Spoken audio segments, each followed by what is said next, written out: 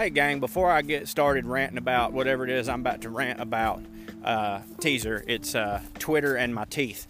But before I get going, I wanted to let some of y'all know about a feature that I don't know if I've explained properly on here. I know a lot of you listen to these rants probably on your Substack app, but I didn't know if you know that you can also get it in your podcast feed, like your Apple podcast feed or Google Play, however you do that.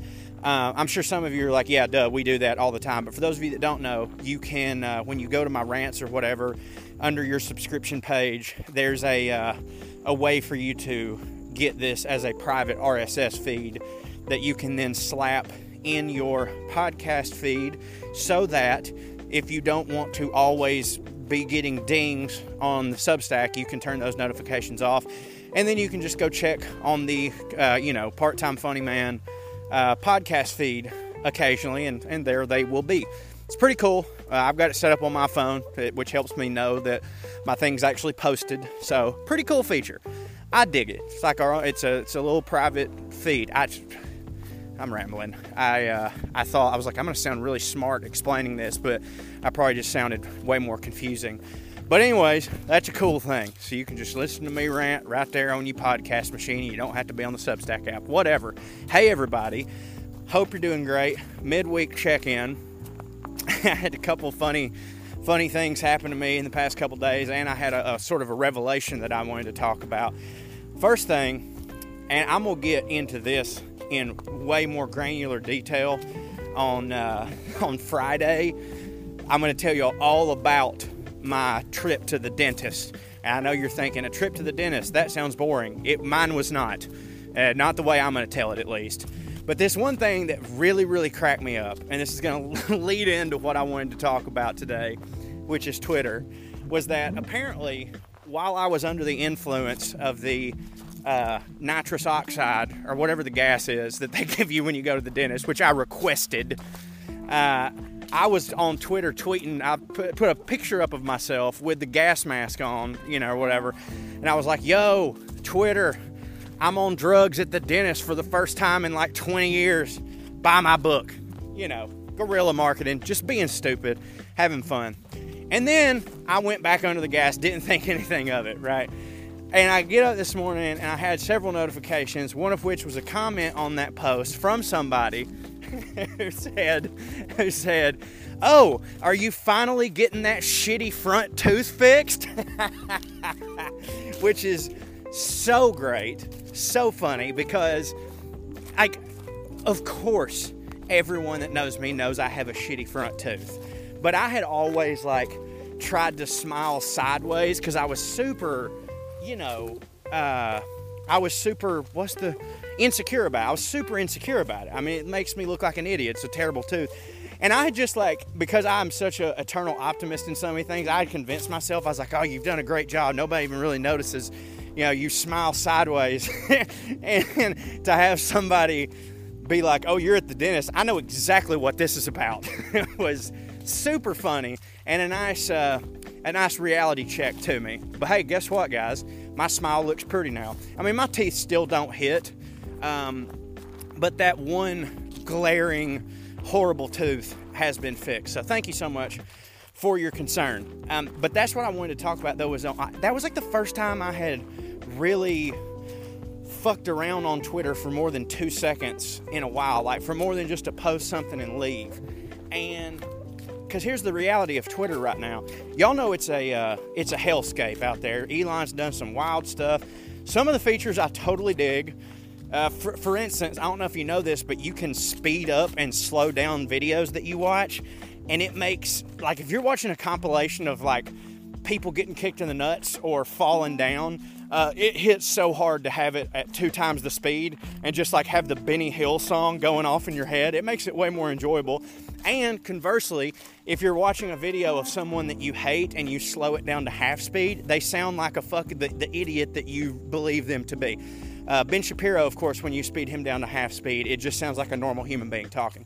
But regardless, Twitter has sucked, and I didn't renew I had Twitter Blue. A lot of people don't know this, that the benefits of a Twitter Blue subscription was never so that you could get a check. Maybe that was to some people, which that's insane to me. Like, I had a check because I was a person that people tried to make fake accounts of. Like, I guess I got my check the old school way. You know, I never understood people wanting to pay just to have a check. It was like, if people know that you paid just to have it, it kind of defeats the purpose of, like, if you're someone who finds that to be like, oh, I'm a person of note because I have a check. Well, that's all null and void when it's just like anyone can get one. But the point is, I never gave a fuck about the goddamn check. I signed up for Twitter Blue because you could post longer videos. There was better edit features. Like, there's a whole lot of great features that if you're a professional social media user, like a video creator person, a comedian or whatever, it was worth it to have. And I continued paying for it long after Elon made all that switch. And I had people that were like in my comments talking about, I'm going to block you if you don't.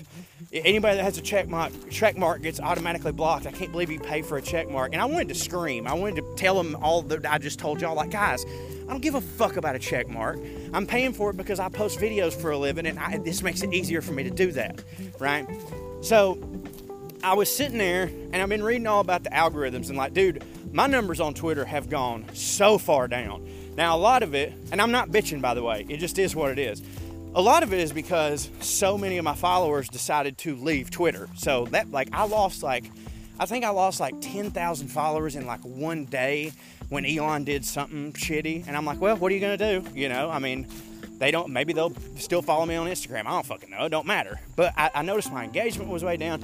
And then I've had like so many people in the past several months just like reach out and message me who have been like, hey buddy, I wish you'd post more videos. And I was like, dude, have you checked out my profile? And so they'd scroll through my profile and they're like, holy shit, I haven't seen any of these. You used to pop up in my algorithm all the time. I haven't seen your shit in 3 months. I thought you were dead or something. And like, this has happened multiple times. So I know what's happening. And it is that because I don't pay for Twitter, I don't get in people's algorithms as much. Like, he's rewarding people who pay and putting them in people's algorithms. So then now there's like the business side of me who is like, well, dude, you should do it. However, there's the mentally healthy part of me who is like super enjoyed not really having to give a fuck about Twitter, because I'm like, cards are stacked against me. I'm gonna post, I'm gonna leave. If it don't hit, who gives a fuck? Do you know what I'm saying?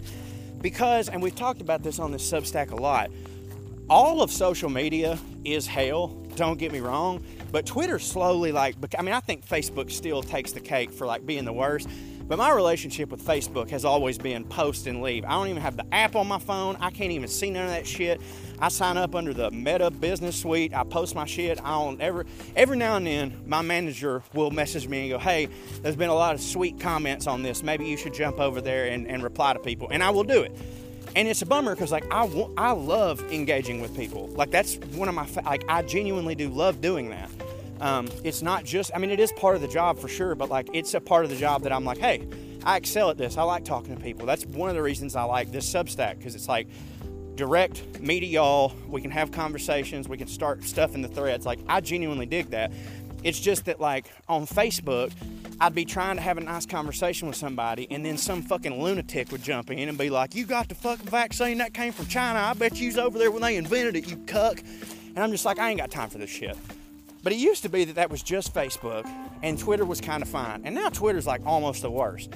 And every day, I would spend so much time on Twitter trying to reply to, like, well-meaning, good-hearted fans about stuff, but constantly being bombarded with all this negative shit. And I'd be like, just ignore it, Corey. And then I'd have one fucking beer, and then here I go. And the next thing I know, not only am I in a horrible mood, but I have just wasted 3 hours of time that could have been used making some funny videos or working on something. And it's just fucking gone. Because of what? Because I felt the need to give voice to someone who's a complete fucking asshole, or is a troll, or a bot, or whatever the fuck. And I gotta tell you, it's so nice to not do that anymore. And I really do believe that I've taken a hit. Like, like, Twitter was a big way for me to promote. It's not like you get paid to be on Twitter, but it was a great promo tool for me. And I was pretty big on there. And I've taken a hit a little bit. And some days I go back and forth of like, man, you better do everything you can to salvage all that. And then I go, you know what, man? Are you happy? Then fuck it. Who gives a shit? You know what I'm saying? And, yeah, that's how I feel. I don't know how y'all... I probably have a different experience with Twitter than y'all do because, you know, I assume that most of y'all listening to this, you just use Twitter as normal human beings use Twitter, just to see stuff or whatever. Your experience on Twitter isn't that of someone who uses it as part of their job. So I'm certain it's always been easier for y'all to just fuck off. But I'm curious to know if any of y'all feel the same way as I do, but like you kind of feel like ever since you sort of let Twitter go, if your life ain't gotten just a little bit better.